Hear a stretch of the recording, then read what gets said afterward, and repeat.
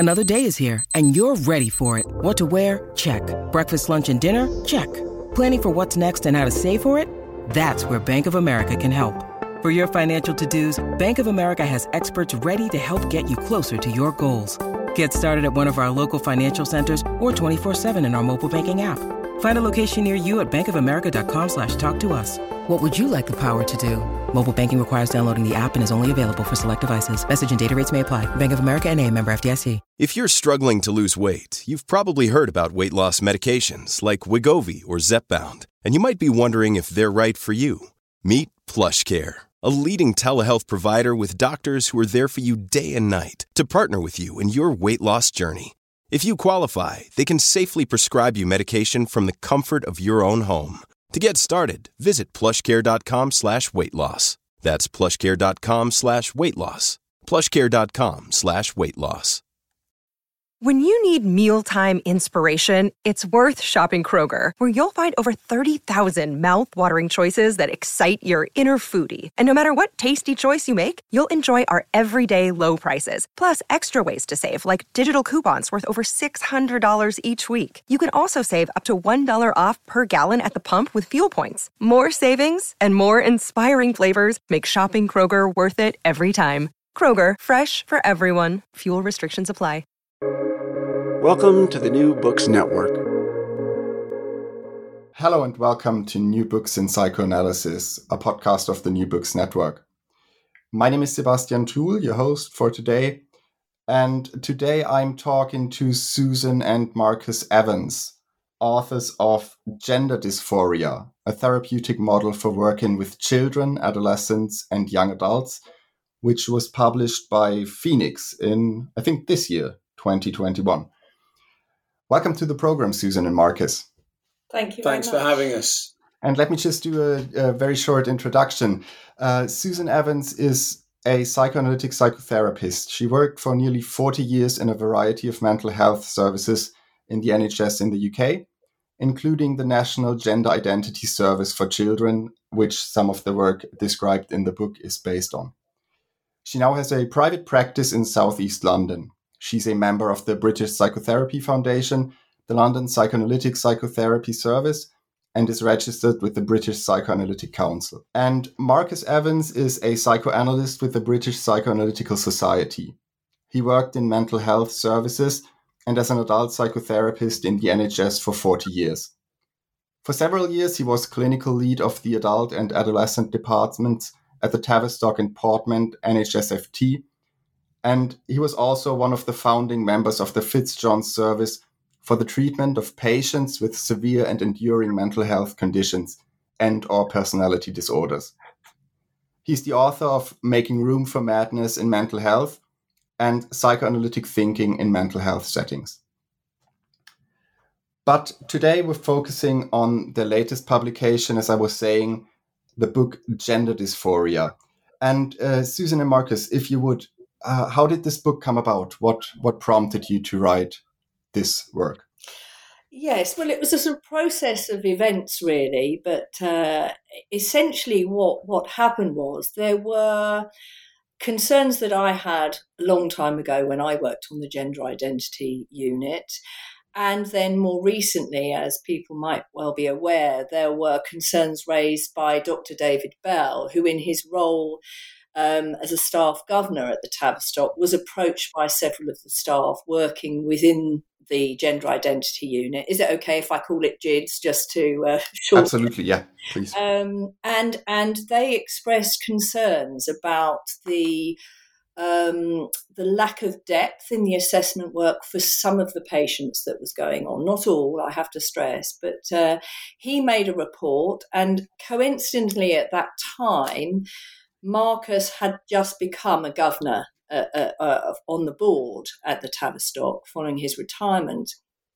So he heard about the report and the concerns that Dr. David Bell had written about, but what started to happen, and I'll let Marcus say a bit more about that, but what started to happen was there seemed to be a sort of smoothing over process. The Tavistock sort of made their own report, but really it was felt by both of us that there wasn't a serious attempt made to understand the depth of the difficulties that staff had raised regarding child safeguarding. So to cut the story fairly short, Marcus resigned. There was quite a lot of publicity over that, which we hadn't really expected.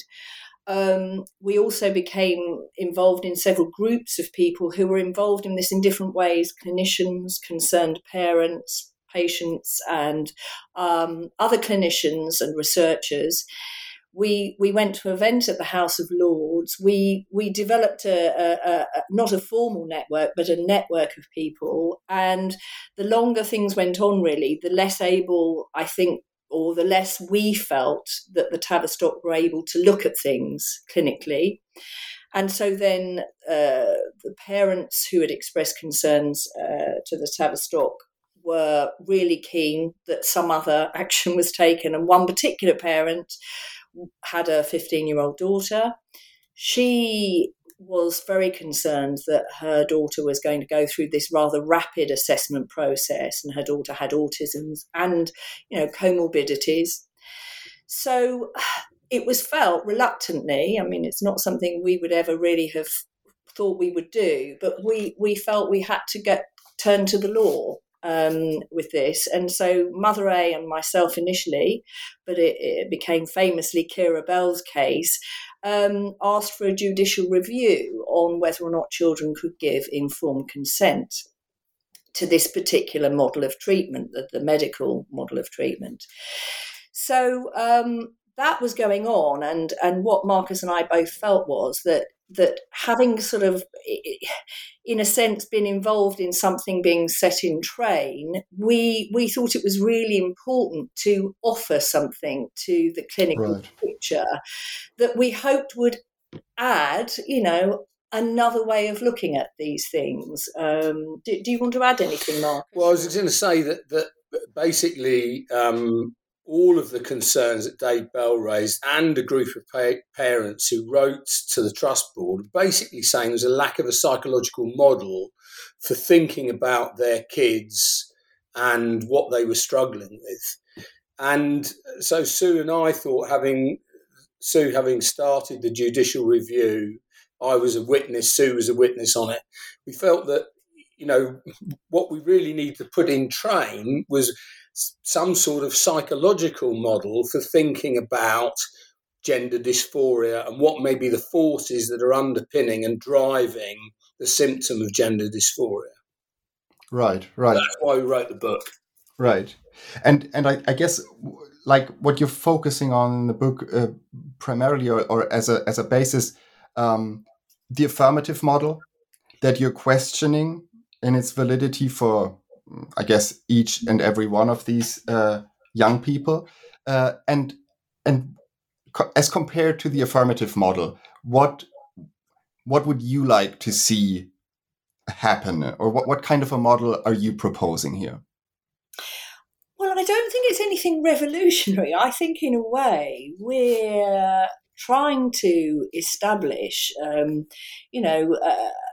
a setting or a milieu where people are able to think about patients who present with gender dysphoria, in similar ways to much other analytic work, which is to take a holistic view, to explore with the patient what's going on, to be aware, of the psychological defences that might be at play and utilised by the patient. But it's, in a way, it's, as I say, it's sort of good clinical work, psychoanalytic, psychodynamic work.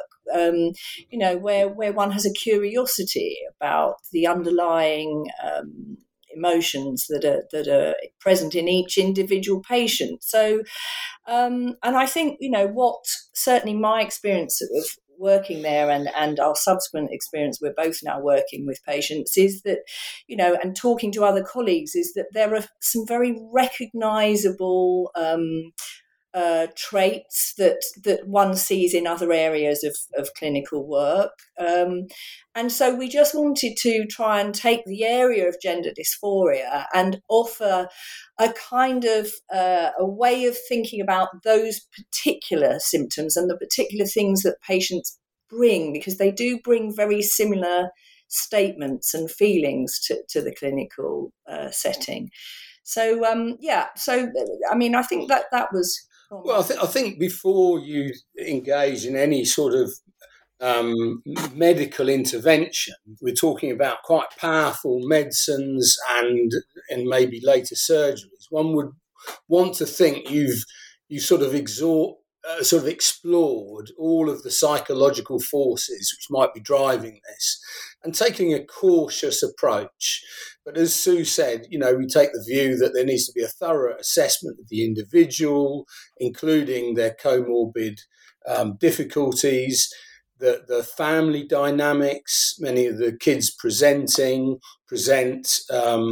at puberty or sort of early teens.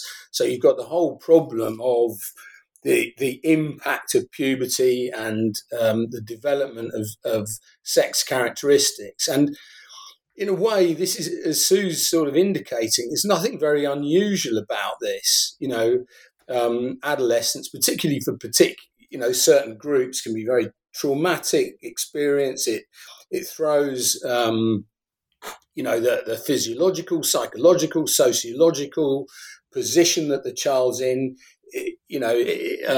things up in the air, and can cause anxiety and confusion. And there can be a tendency to sort of want some sort of fix. And our approach is to say, well, hang on, maybe that's the way to go.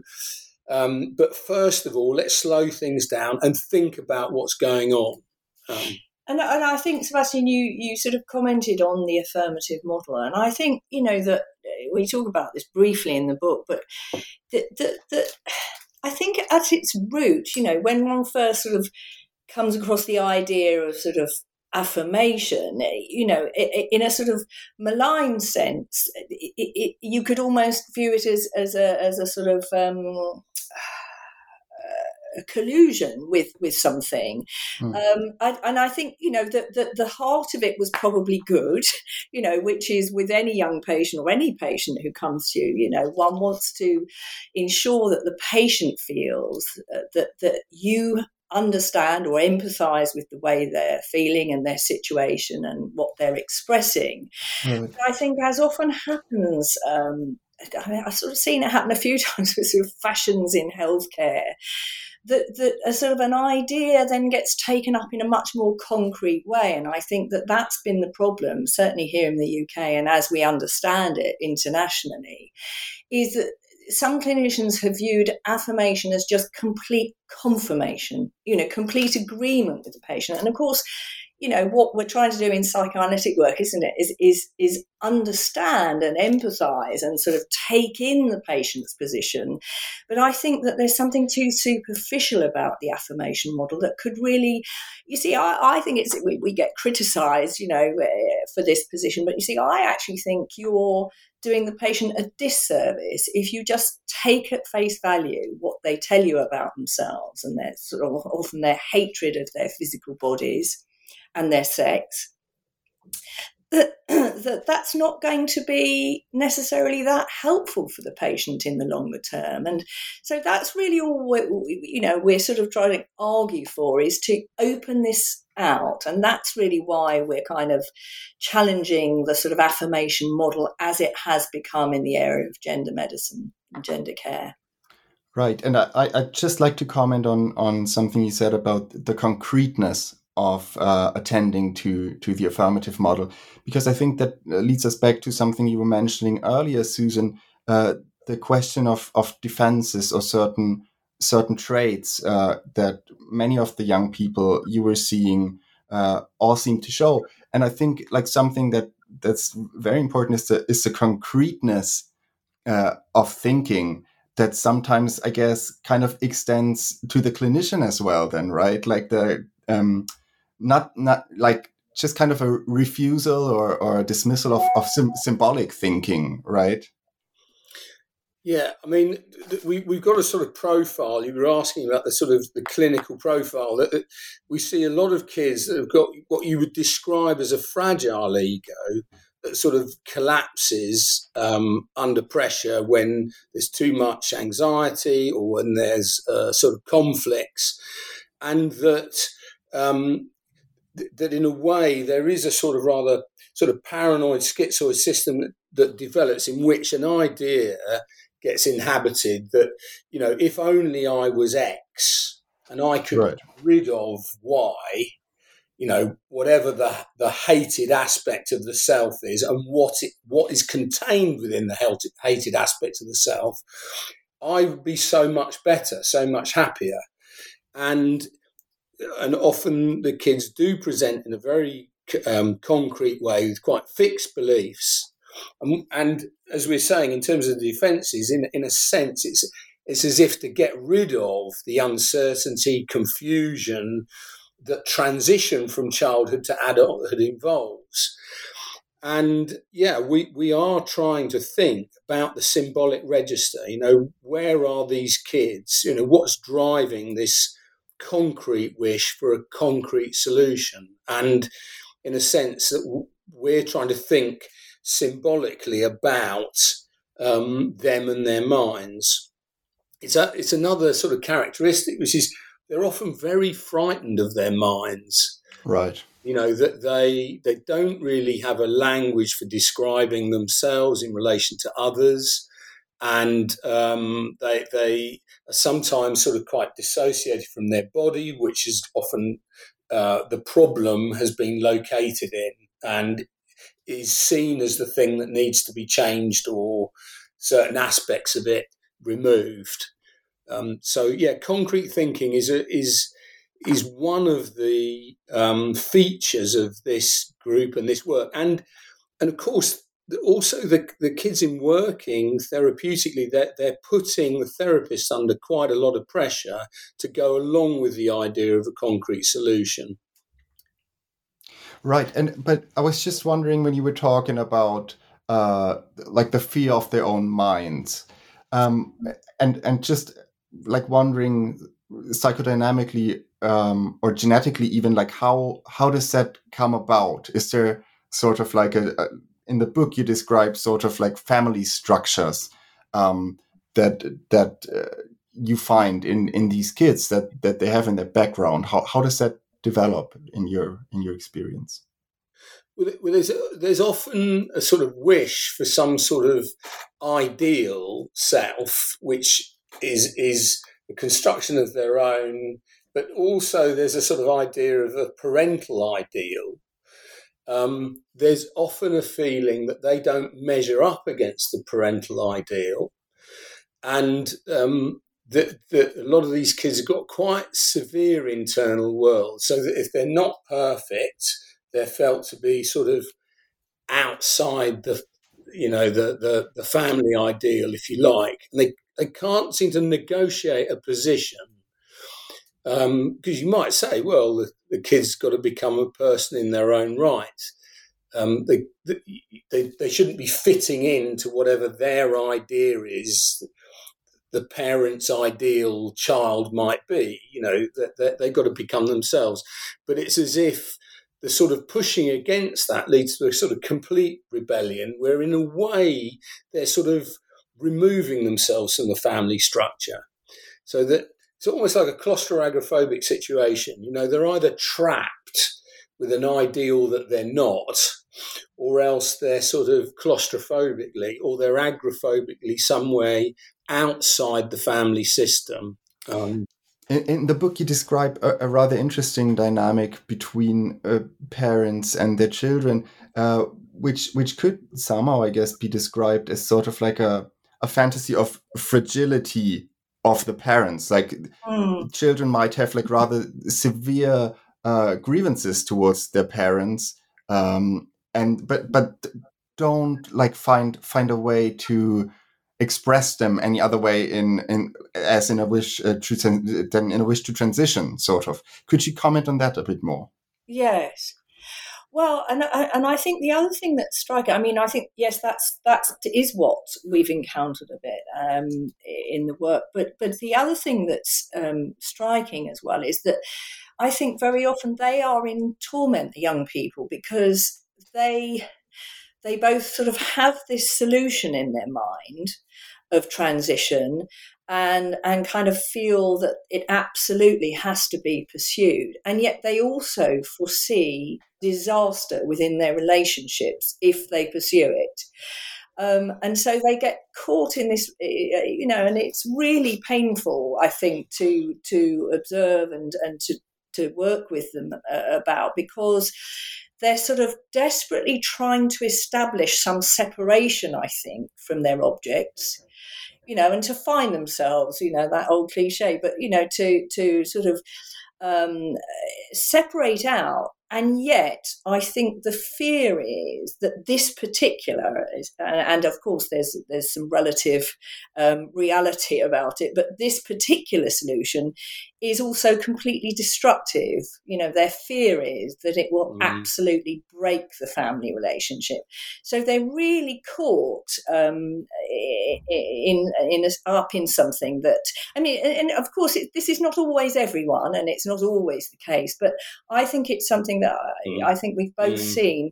And so there's a real problem with separation, and it's like, again, almost a concrete enactment. If I am no longer Joanne, but I'm Joe, I literally have become somebody else. I've separated out from the biological girl that was my parents' daughter, and now I'm a kind of identity of my own making. So, and of course that that's complex work. But I think the other thing, just to say, that I've noticed is that I think a lot of the parents would say how good these children have been growing up. Right. They're quite compliant personalities, never kind of rebelled with a capital R. And again, it's not all of them every time, but it is a pattern again. And I think that does give you a clinical clue, really, to the fragility of the internal object and the challenge to separating. Yeah, it's not always true, but it's sometimes true that, as Sue's saying, there's a problem sort of standing up to the parents, as it were. It's sort of verbally and in sort of arguments, but as Sue's saying, often there's a sort of compliance, but the sort of the rebellion goes on through the idea of sort of concrete transition, which the parents are not always, and families vary a lot, but often the parents feel very worried about and hurt about.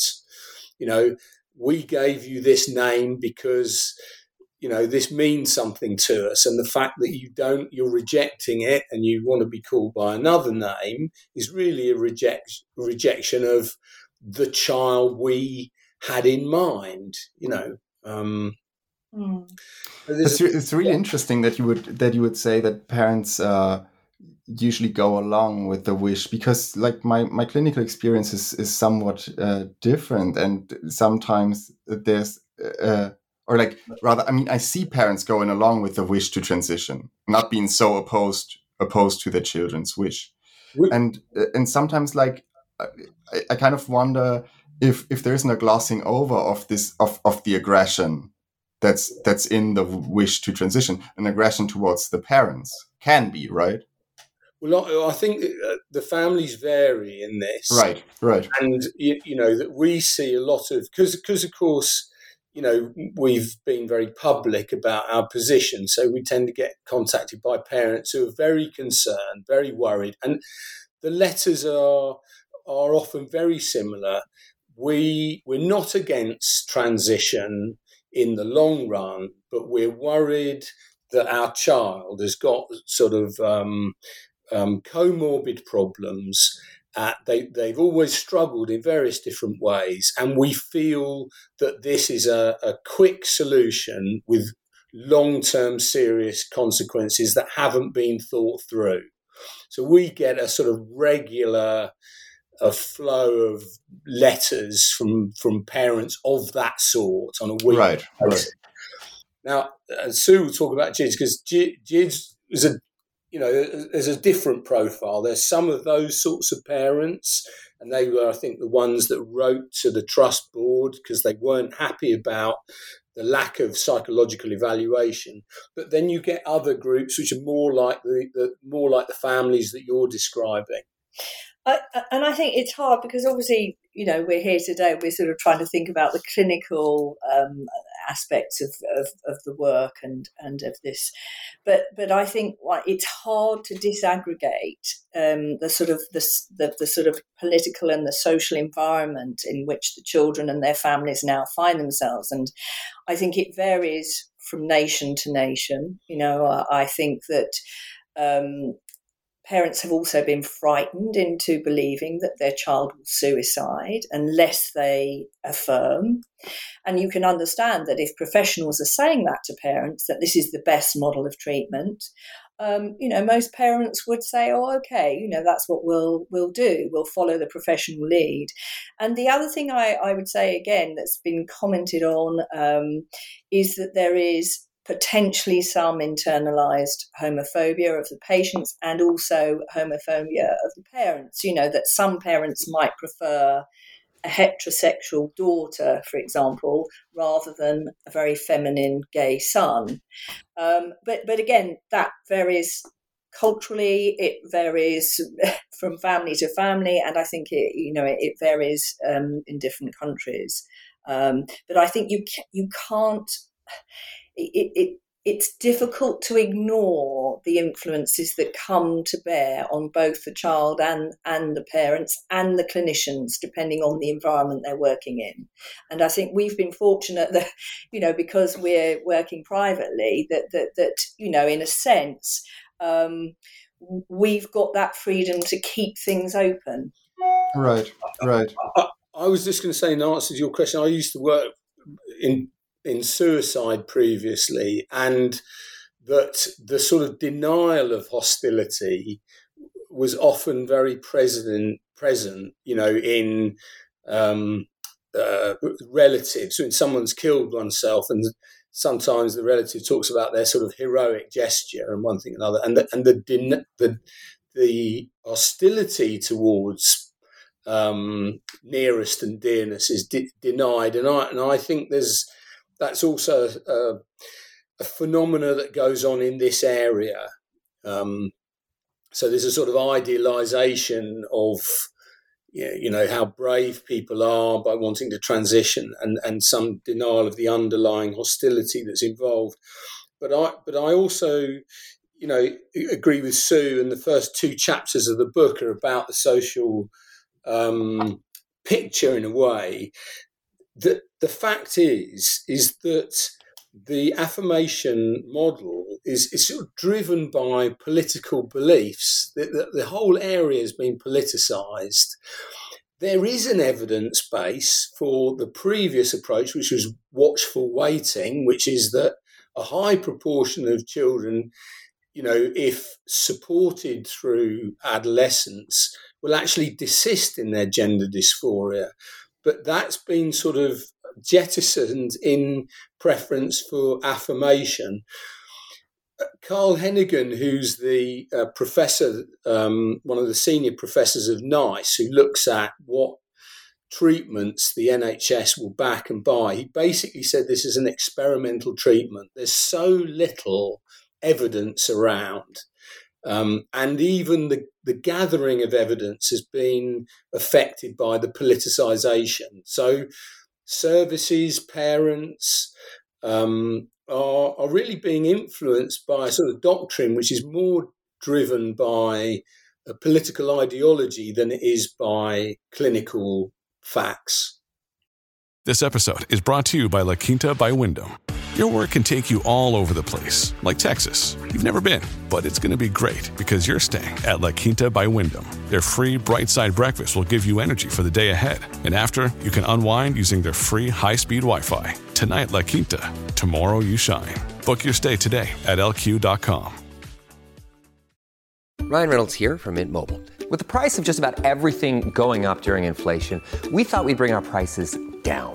So to help us, we brought in a reverse auctioneer, which is apparently a thing.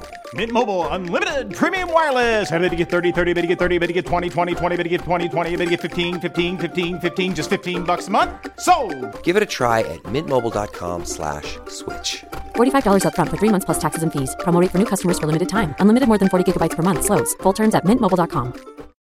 Look, Bumble knows you're exhausted by dating.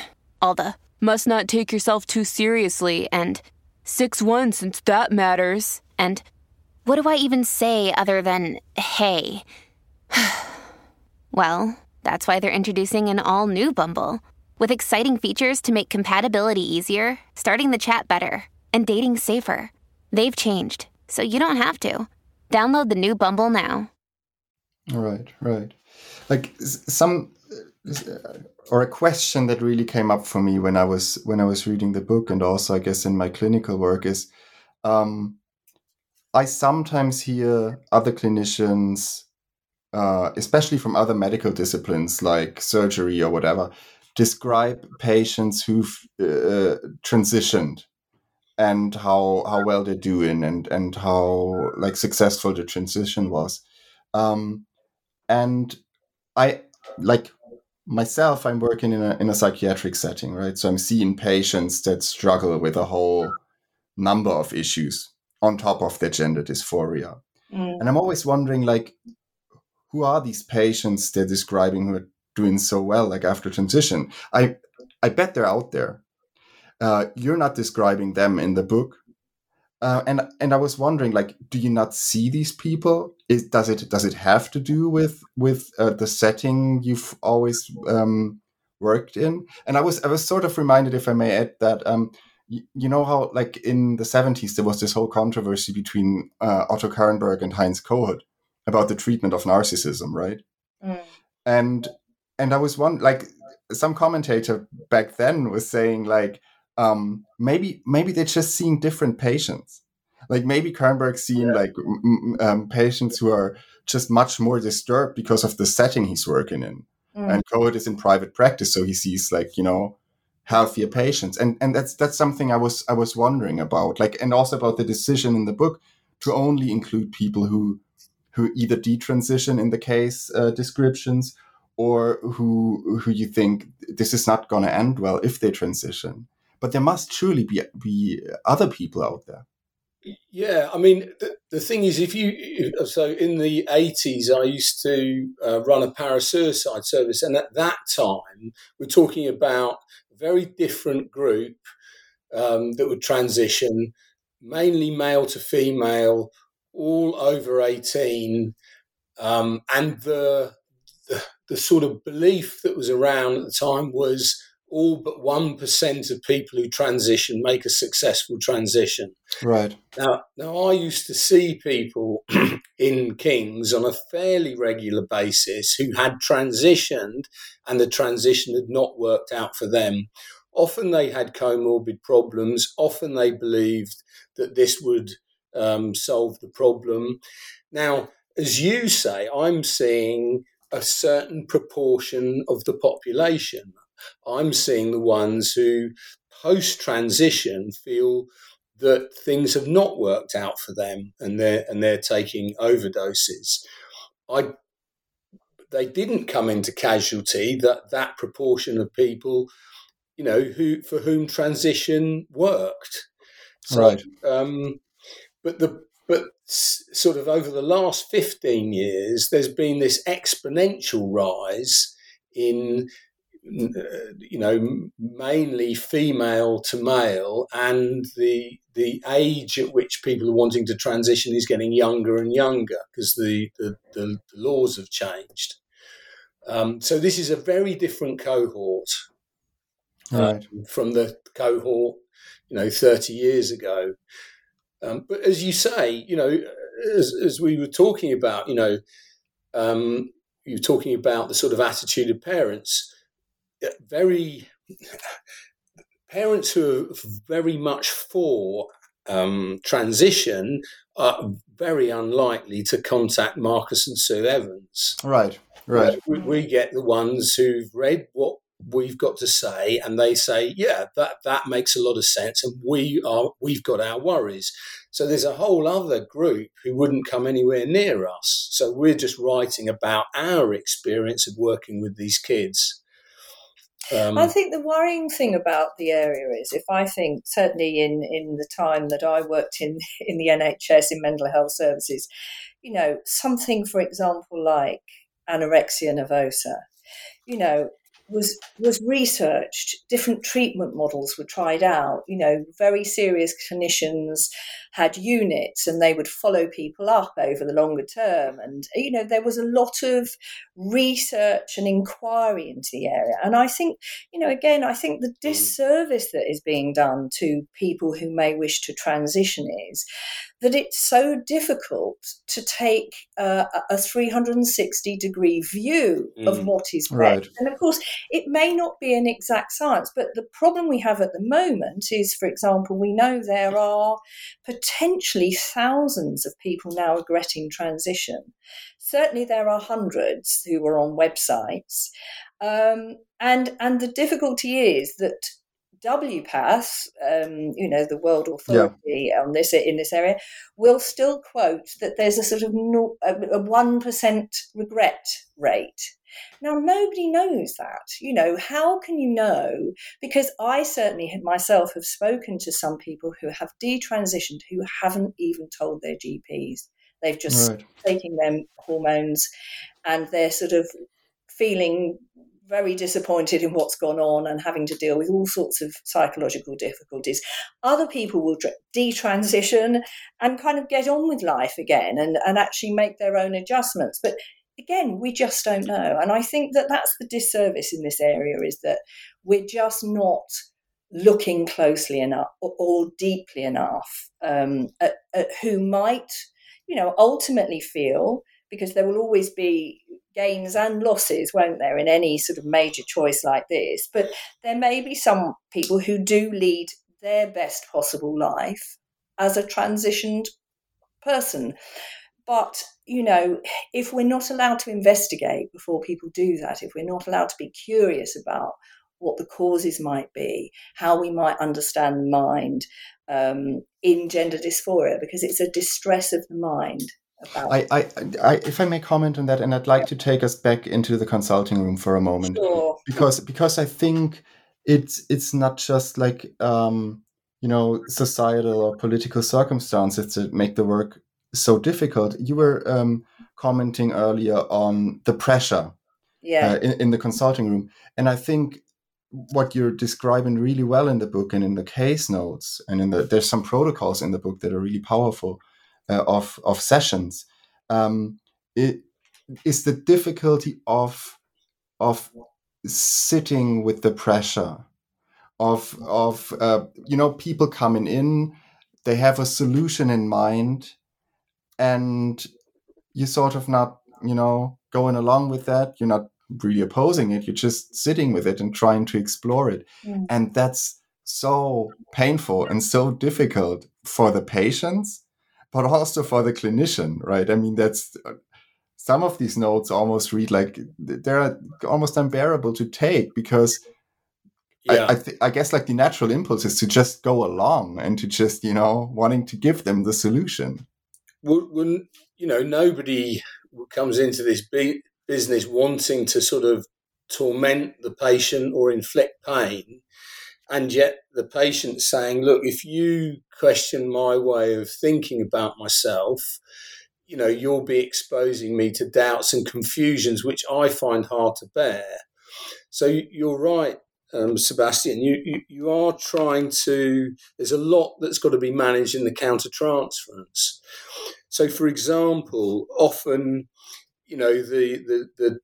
the child, a young adult that comes to see you, that the parents are paying, and they've done a sort of, there's a contract struck, as it were. Look, okay, we'll support you if you go through a sort of a thorough process of psychological evaluation. Now, in the transference, some of the time the child may feel that you're sort of working to the parents' agenda, really, that you want to restore them to the their fantasies of the parent's ideal child, which they don't feel they can be. Now, that's not our job. Our job is to be neutral in terms of the sort of exploration and understanding the transference and understanding that's how they may see you. But on the other hand, we are wanting to examine and explore where there are areas of the individual which we feel maybe amount to sort of self-harming or sort of getting rid of some aspect of the personality that is felt to be damaging. That the child says, I can't live my life until I've got rid of my feminine attributes or whatever. And we're trying to hold some space in which we're trying to think about what is it that's bound up in that lump called your feminine body, and then obviously that involves, how they feel about their relationship with their mother, how they feel about their transition from being a child of the mother to an adult person with their own sexuality. But you're right, the concrete nature of the solution and the sort of pressure on the therapist means that you're having to do a lot of work in working through the sort of counter-transference and trying to, not act out, as it were, either by colluding on the one hand or by sort of pushing against the patient on the other. It's really interesting to hear you describe that, because I've often thought about going along with the affirmative model in some instances, not in all, but in some instances as sort of like paradoxically an unconscious hostile countertransference. In the sense of wanting to get rid of the patient, just give them what they want so they leave. Yes. And I was wondering if you've encountered that either in your own work or in supervision. Yes. I definitely have had that experience. And I don't know whether you've had this, but I quite often literally get a headache at the end of the sessions. Right. Because I think there is something about the concrete nature of the work that really hits me at a sort of a physical level. It's extraordinary how often that's happened. But I absolutely have had that moment where a part of my mind would say, just give in here. Let's just give in here. And I suppose the way I try and think about that is I notice it in myself, and I kind of try to think about it as a sort of feeling of hopelessness and helplessness, and try and link that maybe to the material that's sort of been appearing or not just before, but what I might know is going on in their life, and then see if there's some way of bringing that back in. Because I think that's the other thing, and I don't know if you've encountered this as well, is that on initial kind of presentation, some of the children can seem very, very sure about themselves. They kind of know what they want and so on. But I think that underneath that is often someone who feels really quite depressed and sad, perhaps not clinically depressed in an obvious way, but I think, they often feel very alone and kind of sort of distanced from themselves and from others. I think they're often aware that they're just not kind of fitting in with life very often. And I suppose there's that link again with the sort of more schizoid personalities. That's the sort of analytical kind of way of thinking about it. But, a lot of parents will say, well, I've often wondered if my child is autistic or on the spectrum. And I think, again, that there is, for many of these children, sort of imagination and exploration is just not something they've been used to, so it's a sort of really challenging area to try and take the young person in with you. I was thinking in a way, see, we've got our own ideals, what the ideal patient is, isn't it? Like, as a parent, your ideal is that your child will live a full and successful life and have a successful career and bring you pleasure in one thing and another. And analytically, we like patients who enable us to work.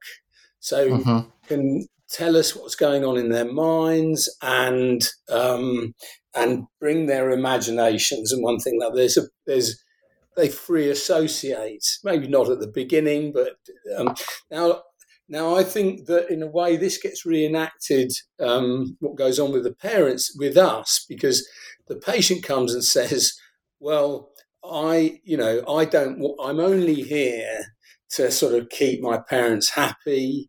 I hate thinking about myself. I don't really want to tell you what's going on, because if I did, I'd say this is a complete waste of time. You're just obstructing me. And I'd be a pretty unpleasant patient. And I'd be confronted with a lot of psychic pain, right? And a lot of psychic pain and a lot of, concrete thinking and things that which hurt our heads.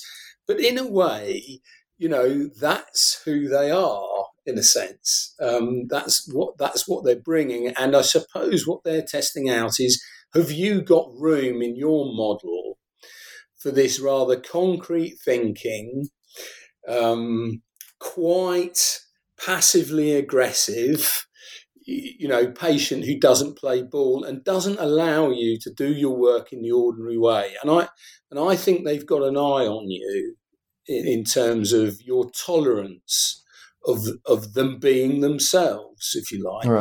Right. I was sort of surprised, just to comment on that, to not see any cases described in which you would work therapeutically or analytically with patients while they transition. Is that something you don't do, or is it an either or situation in your thinking?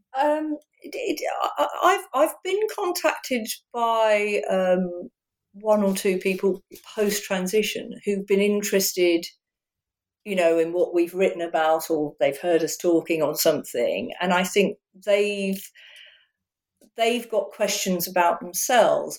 But again, it's just our situation. I mean, right. We're not particularly. I certainly would be happy enough to see, someone post-transition, detransition. I mean, in a sense, that's the work, isn't it? Any analytical work, you accept a patient who comes and says, "Can you work with me? Can you treat me?" But I think the thing for writing this book, I mean, we wanted to.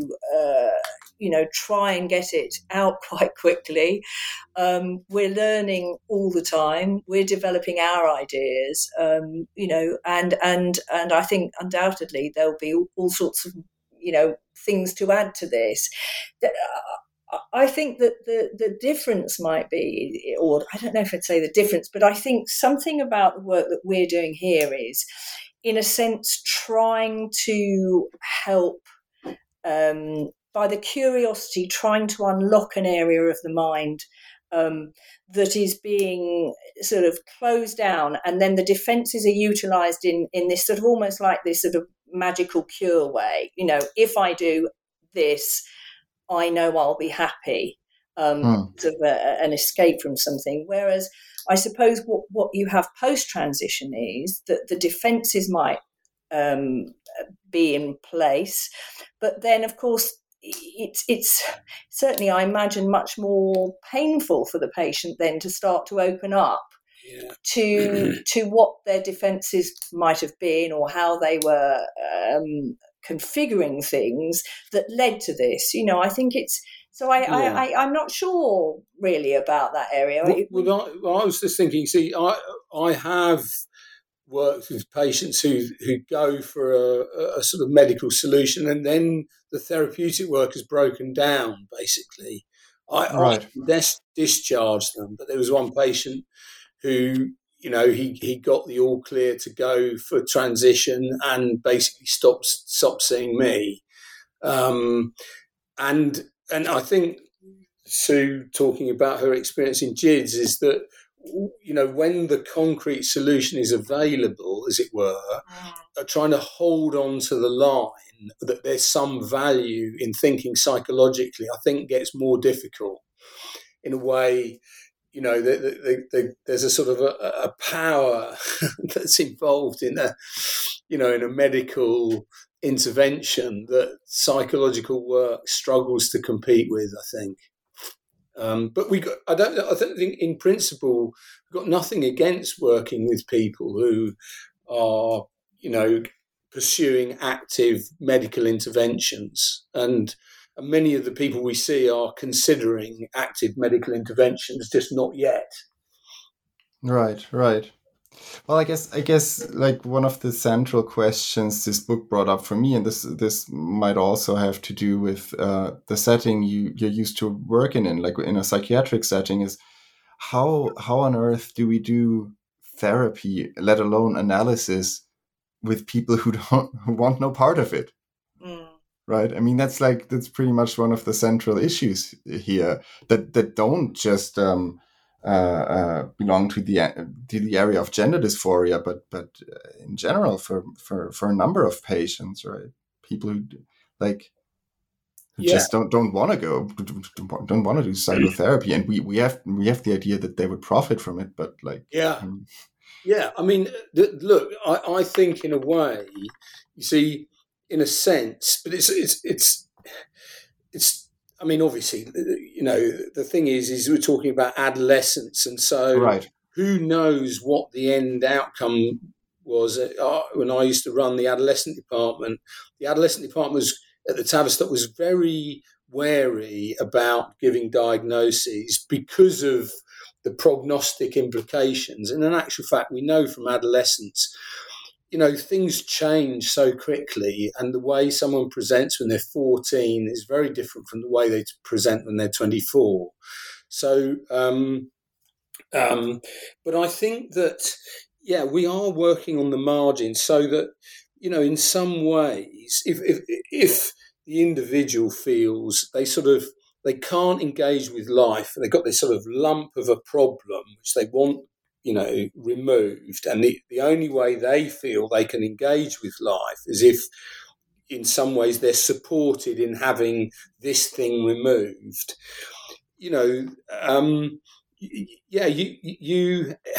To some extent there's a lot of contempt of what you're offering, because you're saying, well, hang on a minute, let's think about what this thing is that's so awful, and why it is that you feel you can't engage with life until that's been dealt with, as often is the way it's sort of presented.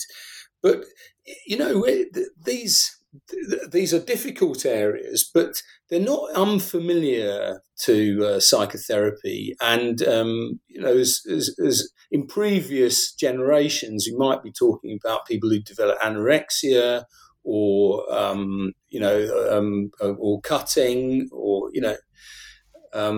but psychotherapy does work in those areas, not always successfully, but usually it's got something to say about the underlying problems. What you were just saying reminded me of a question I had in mind when I was reading some parts of the book, when you were using the word objectivity. It jumped out at me because I hadn't read about objectivity in psychoanalytic work for quite a while, to be honest. And I was thinking about, because you're kind of using that sort of like as a family or a paternal model, right? I mean, there has to be empathy, but there also has to be some distance, some objectivity. Mm-hmm. And I was wondering if the dismissal of sort of paternal or paternalistic medicine in general, and also psychoanalysis and psychotherapy, has kind of thrown the baby out with the bathtub, right? Now there only seems to be empathy in some instances, and nothing no distance, nothing, boundaried on which the patient can sort of, run up against, but also kind of lean on in a way. And I was wondering if you had some thoughts on on that association.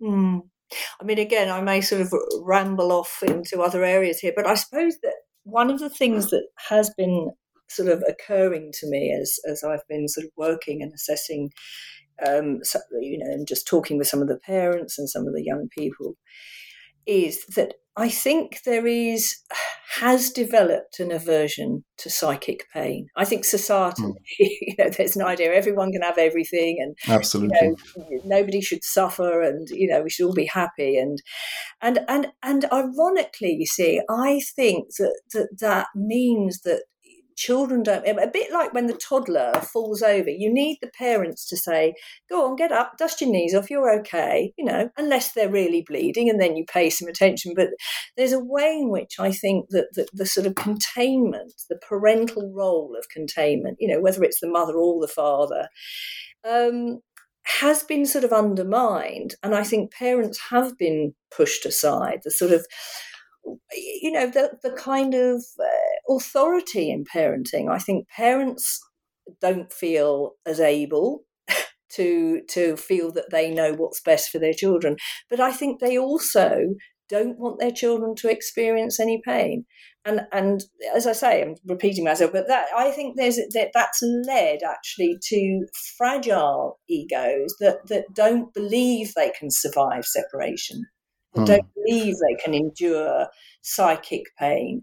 So I don't know if that's sort of, but I think it goes on in the clinical area as well. That kind of empathy. I think that's what the affirmation model is about. It's not wanting to put any painful ideas in front of the patient. I was thinking. You see, I always think of psychoanalytic work as there's two elements to it. The first element is a receptive one, isn't it? Is as Sue's emphasising, one sort of tries to understand where the patient's coming from and why the patient's developed a particular view. But the second element involves separating from that and developing, your ideas about the patient's contribution to their situation. Right. And that's the more sort of diagnostic, maybe felt to be intrusive element. And now, of course, there's no point in, challenging the patient's defences in an aggressive way that's going to lead to trauma. But I do think you are trying to interest the patient in your observations about their state of mind, as well as understanding their own way of thinking. And I think that's very much along the lines that you're talking about, that we're also trying to treat the patient. We're not just trying to care for the patient. Right. I find myself quite a lot in the work, I think more so in this area, sort of using sort of analyst-centered interpretation or kind of just exploring things in a sense which starts off with, I imagine I would feel, or I'm wondering, I think this way and I wonder what you feel, rather than sort of making a direct interpretation. And I feel that can land a bit better with the young patient sometimes, that you're not saying it is, you're not saying but you're kind of, that's a sort of objectivity in a sense, because you're bringing something from outside in. Right. And they can reject it, but you've kind of planted it there in the session. Yeah. But I think also calling, with certain patients, you feel they're like patients out of Betty Joseph's paper, Addiction to Near Death. You see, you'll be averse to saying to a patient, you seem to be completely withdrawn from life into some supervisory position. Often they're looking down on what you've got to offer or what their parents have got to offer, as if you've become afraid to sort of get involved. You're because sometimes, as you say, the patients are quite passive. They're not giving you very much, And I think sometimes you can talk straight to the patient a bit, as you say. If we're always so sensitive, assuming they're so fragile, it can lead to a sort of a situation of sort of inertia. Sometimes Absolutely. one has some confidence to say, I think you've just withdrawn from life. You're not going to engage with me. You're going through the motions. You're supervising everybody, but from some superior position. And the patient can sometimes light up like you've spotted something about. They don't just fragment and going, you're being a terribly persecutory figure. They actually, there's a spark of life. That's very interesting. I think that's actually the spark of life is a good note to bring this to a close, because we're almost at the 1 hour mark. But I was wondering, where are you what are you doing with the book? Like from now on, are you doing readings, or what are you doing with the material? We've done one conference in the UK, and with slight trepidation, we're doing another in America on American time with some American guests that we know, and there seems to be quite a lot of interest. So but you never quite know how it's going to go. Right. Yeah, it's not without its anxiety, provocation. Yeah. But I think what has been encouraging is that from the other day when we did this conference, clinicians contacted us and just said it is a relief to hear some people thinking aloud, to be exploring this in more depth, because I think people have had worries in their teams and in their clinical areas. And I think, it's a bit of a relief if someone else starts to say things that have been sort of around in your mind. So we don't want to be martyrs. No. Right. But I think, we're trying, just to talk with people who might be interested in trying to think with their patients in a different way, or in a more, holistic way, really. That's all we're trying to do. So one psychiatrist said that she felt 2 years ago, she couldn't have had a discussion about her reservations of the affirmation model and what was going on with patients. And she said now, although in public it would be very difficult to speak, actually she can talk to other colleagues who are raising anxieties and questions about, what the best course of action would be for a particular patient. So as if there is a little bit more freedom to think about things. But we do get asked to speak at various different events, and we're also going to set up a clinical seminar for people who are interested. So we've got some child psychotherapists that we're going to be meeting once a month. Yes.